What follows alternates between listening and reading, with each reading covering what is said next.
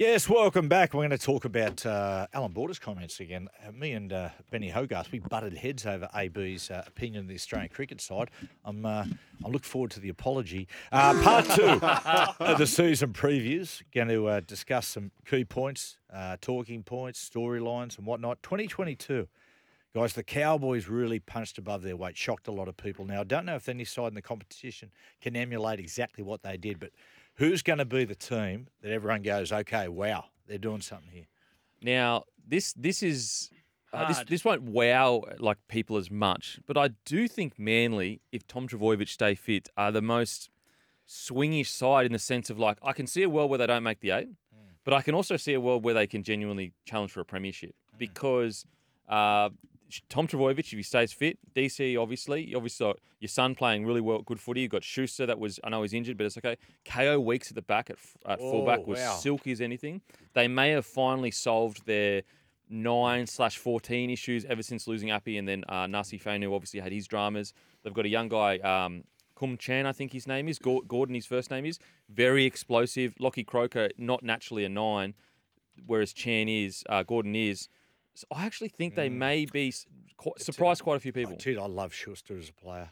Yeah, a couple of years ago, he was my favourite player to watch, and the best sign for the Manly fans was watching him run up and down like the hill at Collaroy, up and down, really getting his losing some timber. Yep. And some of his touch, I watched him play in the trial game against the Roosters. Beautiful player. He's still a unit. Oh yeah, I can't remember a half being that big. Can you remember anyone that chunky?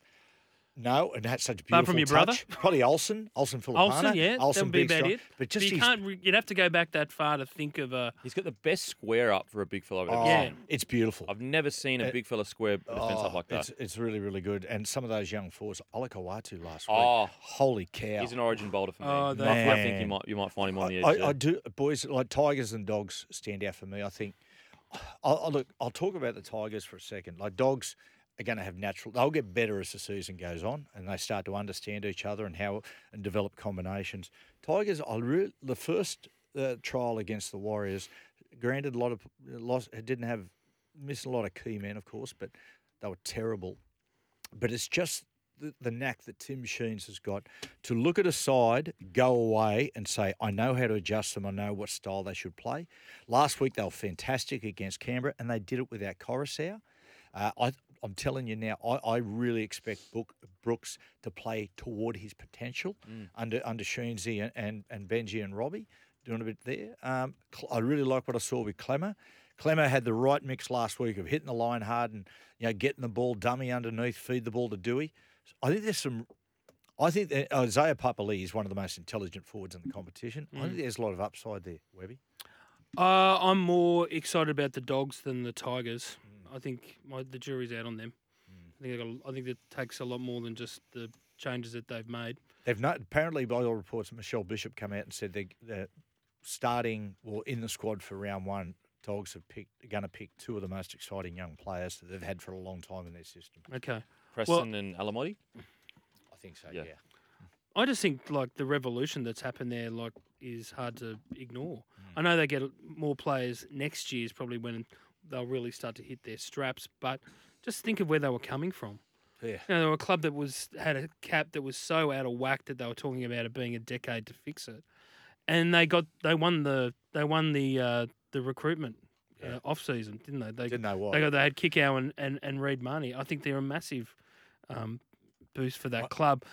The question mark is over Flanagan and who's 7, but Burton has become so dominant, and it's just gotten better and better. And the World Cup only enhanced that. I just think if any team's going to improve, it's got to be them, and they should be knocking on the door of the 8. Do we think?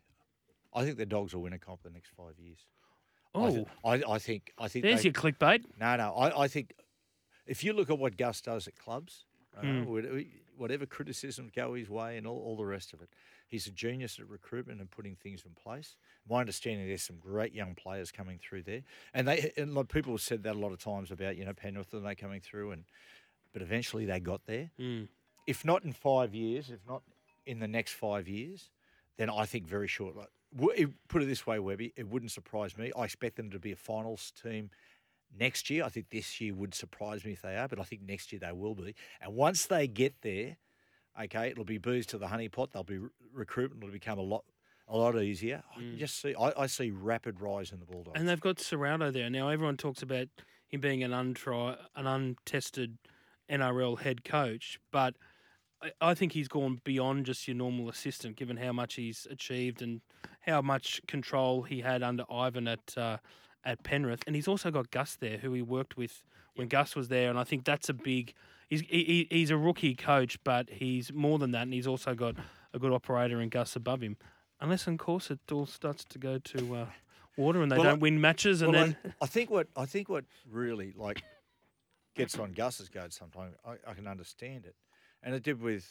I didn't know the ins and outs, but maybe it did with Hook. But the ability for a coach not to knock on Gus's door and say, "Hey, Gus, what do you reckon?" Yeah, Do you know what I mean? Like if I was a coach, there's certain areas you've got to stay in your lane, but if you got him there and you're a rookie coach in that situation, you're mad not to just pay a little bit of respect and say, Gus, you've been there and done it. Well, what do you reckon? What should we do here? Gus is a prickly pear. We all know that. Yes, he is. That's a kind way of putting it. But he's a very smart prickly pear. Yeah. So you're better off. And also, when he's in that role, you're better off running with him than against him. I think also with the Bulldogs, which is, a kind of off the field, but the Laundry Group are behind them as well, and they are a super successful pub organisation, got a bunch of pubs everywhere across the country, I'm pretty sure. And I think every good club needs a real strong backing financially, admin-wise. And I think that's a big part of it as well. But that's the thing with Gus. Sorry to cut you off, mate. That's the thing with Gus. Gus has, since he's got in there, and look, Gus and I aren't really on the friendliest of terms at the moment because of stuff that I wrote last year. But Gus never gets offside with people. I find that what really is hard the to matter believe. with you? But I'm big enough to say this about what he's done there. He has been able to put the politics of Canterbury to the one side, and it's hard to do when their success as a board or their reappointment as a board depends on what's happening on the field, because it gets elected every 2 years. And if they don't have success, and that's how they recruit, that's how they've mindlessly recruited in the last sort of 4 or 5 years, just worried about getting sugar hits after sugar hits before the elections. And Gus has managed to put a distance between the chair and the board and said, listen, I'm in control here. And that's what they needed all along. And look at the results so far. And on what Beak said there too, the great thing about what they've done with Arthur and the Laundry family is that they've got them emotionally involved. Yeah. They're emotionally invested. Okay, I'll ask you that. Yep. In your opinion, do you think it is outlandish to think that, say, in 5 years' time, they win a competition? Not that now that you've said it, I No, I think so. I mean, I don't know. Penrith. I just I just think it might take a. Yeah. I don't know. Getting all the new players in place are one thing, but it takes a lot longer than just a couple of seasons for it to turn. I think that it's very reasonable, because look what Penrith did. So Bulldogs finished, I think, 12th last year. They finally, I guess, they've got their coach settled. It's a long-term thing. Attracting players to the club, especially young ones, going to be much easier. I don't see it as too crazy at all. I will say it is hard. I get that it's going to be very hard to reel in Penrith and the Roosters and the Souths, but the players they're starting to attract and bring through, they're building something. They need a half. Yeah, but they could get that in the next few years, surely. If Flanagan doesn't turn into what we hope he can, because I still think there's potential for Flanagan to turn. He did take the Roosters to, I think, a top 5 or 4 finish. Yes, it's a stacked side, but I mean, I think the year after Flanagan left, I think they went back. Anyway, I think that there's time. They've got all the kit. Reid Marnie relatively young, Burton definitely young, Critter young. So that's 3 of their spine that you could say are going to be there hopefully for the next 10 years.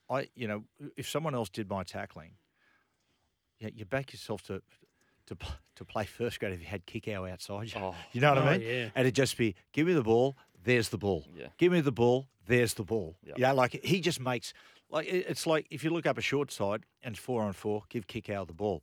If you look at a side and they've got 6 and you've got 4, give Kickow the ball. He just makes things happen. Yep. Boys, Callum Ponga, one I'm emotionally involved with the Knights. Do you think he'll shift back to fullback at some point? My thing about this is it really depends on what impact the defence has on his attack. I think initially there's going to be, I think the first month is going to be tricky because Caelan's got to get his legs underneath him. And the fact, when I mean his legs and lungs around making 35 tackles, say, for instance, because sides are going to run at him and then still be able to impact. But I'd like to think once he starts to get that aspect of his fitness up and endurance, he can still have a big impact with the football. And that's the bottom line is if defence is having a really big effect on his attack and it's not working, then they're going to have to. In that, without referencing that Dolphins doco again, but there's a really interesting conversation between Bennett and Peter O'Sullivan, the recruitment guy, when they were talking to Ponga. And Sully says to Bennett, Ponga at 6. And Bennett goes, I don't think he'd want to. And he says he doesn't want to play 6, or you don't think he can play 6. And Bennett goes, I don't think he wants to play 6. Right. Which I thought was really interesting out of their conversations, their negotiations, that he wasn't keen on it. Because talking to Andrew, he believes that the club were a little iffy about it. And he wanted but it. he insisted upon it, that he wants to move there. I suppose the real big move was Lockie, wasn't it, back in the day? I tell you something, took Lockie a good 12 to 18 months. Right. He got crucified. He did. He got smashed about his defence. Yeah. It was halfway through 2006 that he started to turn it around. Because when you play, what was happening, Lockie playing fullback, he was used to burning players on the outside, coming around off sweeps and beating them on the outside. What was happening, he was playing 6 almost like he was playing 1. Like 1s and 6s are similar, but there is a slight nuance of how... Like, he wasn't straightening, if that makes sense. He was always trying to beat players on the outside shoulder, where eventually he was getting the ball and just taking a bit of the edge off his speed and just straightening on the inside shoulder. And it just started to... It was like the penny dropped. Things started to click. Because he was hesitant, Lockie. Yeah, I think his main concern was his rep jumpers. Like, if he moves from 1 to 6, what's it going to mean in terms of rep football? And look what happened. I will say I felt like Lockie had already won 2 or 3 premierships by that stage. He was already considered the greatest fullback of all time, if not the greatest, one of the greatest fullbacks of all time. There was no real, I guess, concern about getting through a season for Lockie either at that point. With the Ponga situation is I think his last 3 years he's about 15 games a year. It's just I just think people need to be patient. I don't think there's any world where he's going to knock it out of the park in the first 5 to 6 weeks. We have to remember the last game he played was like 1 game after Origin. So he's going to be rusty. It's going to take time. I think that patience is needed. If you put him back to fullback, what was the point of it all? What was the point?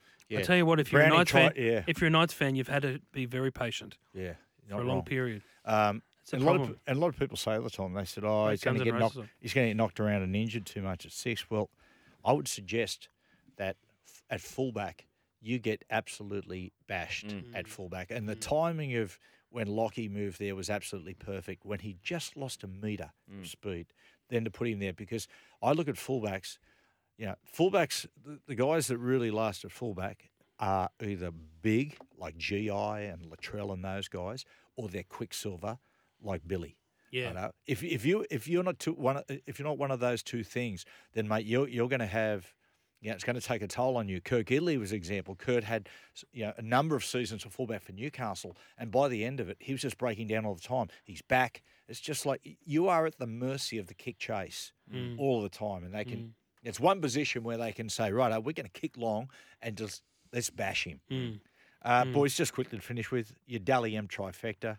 I've gone Nico Hines. I said last week, I think he can go back to back. I've gone Nico Hines, Tom Trbojevic, Latrell Mitchell. So you first, second, third? I think that's my box trifecta. Okay, I'll go Scotty Drinkwater. I will go Nico Hines. And I'm going to go... I think Teddy will be up there again. Cleary as well. But I got Nanai as a bolter. He's a player. I'm in love with him as a player. Nanai, Hines, Tedesco. And people will be saying, what about Penrith? There's so much quality in Penrith. Like Nathan could easily win it, but some of those top sides just keep pinching off each other. Makes it hard. Take a break. Search and enjoy next.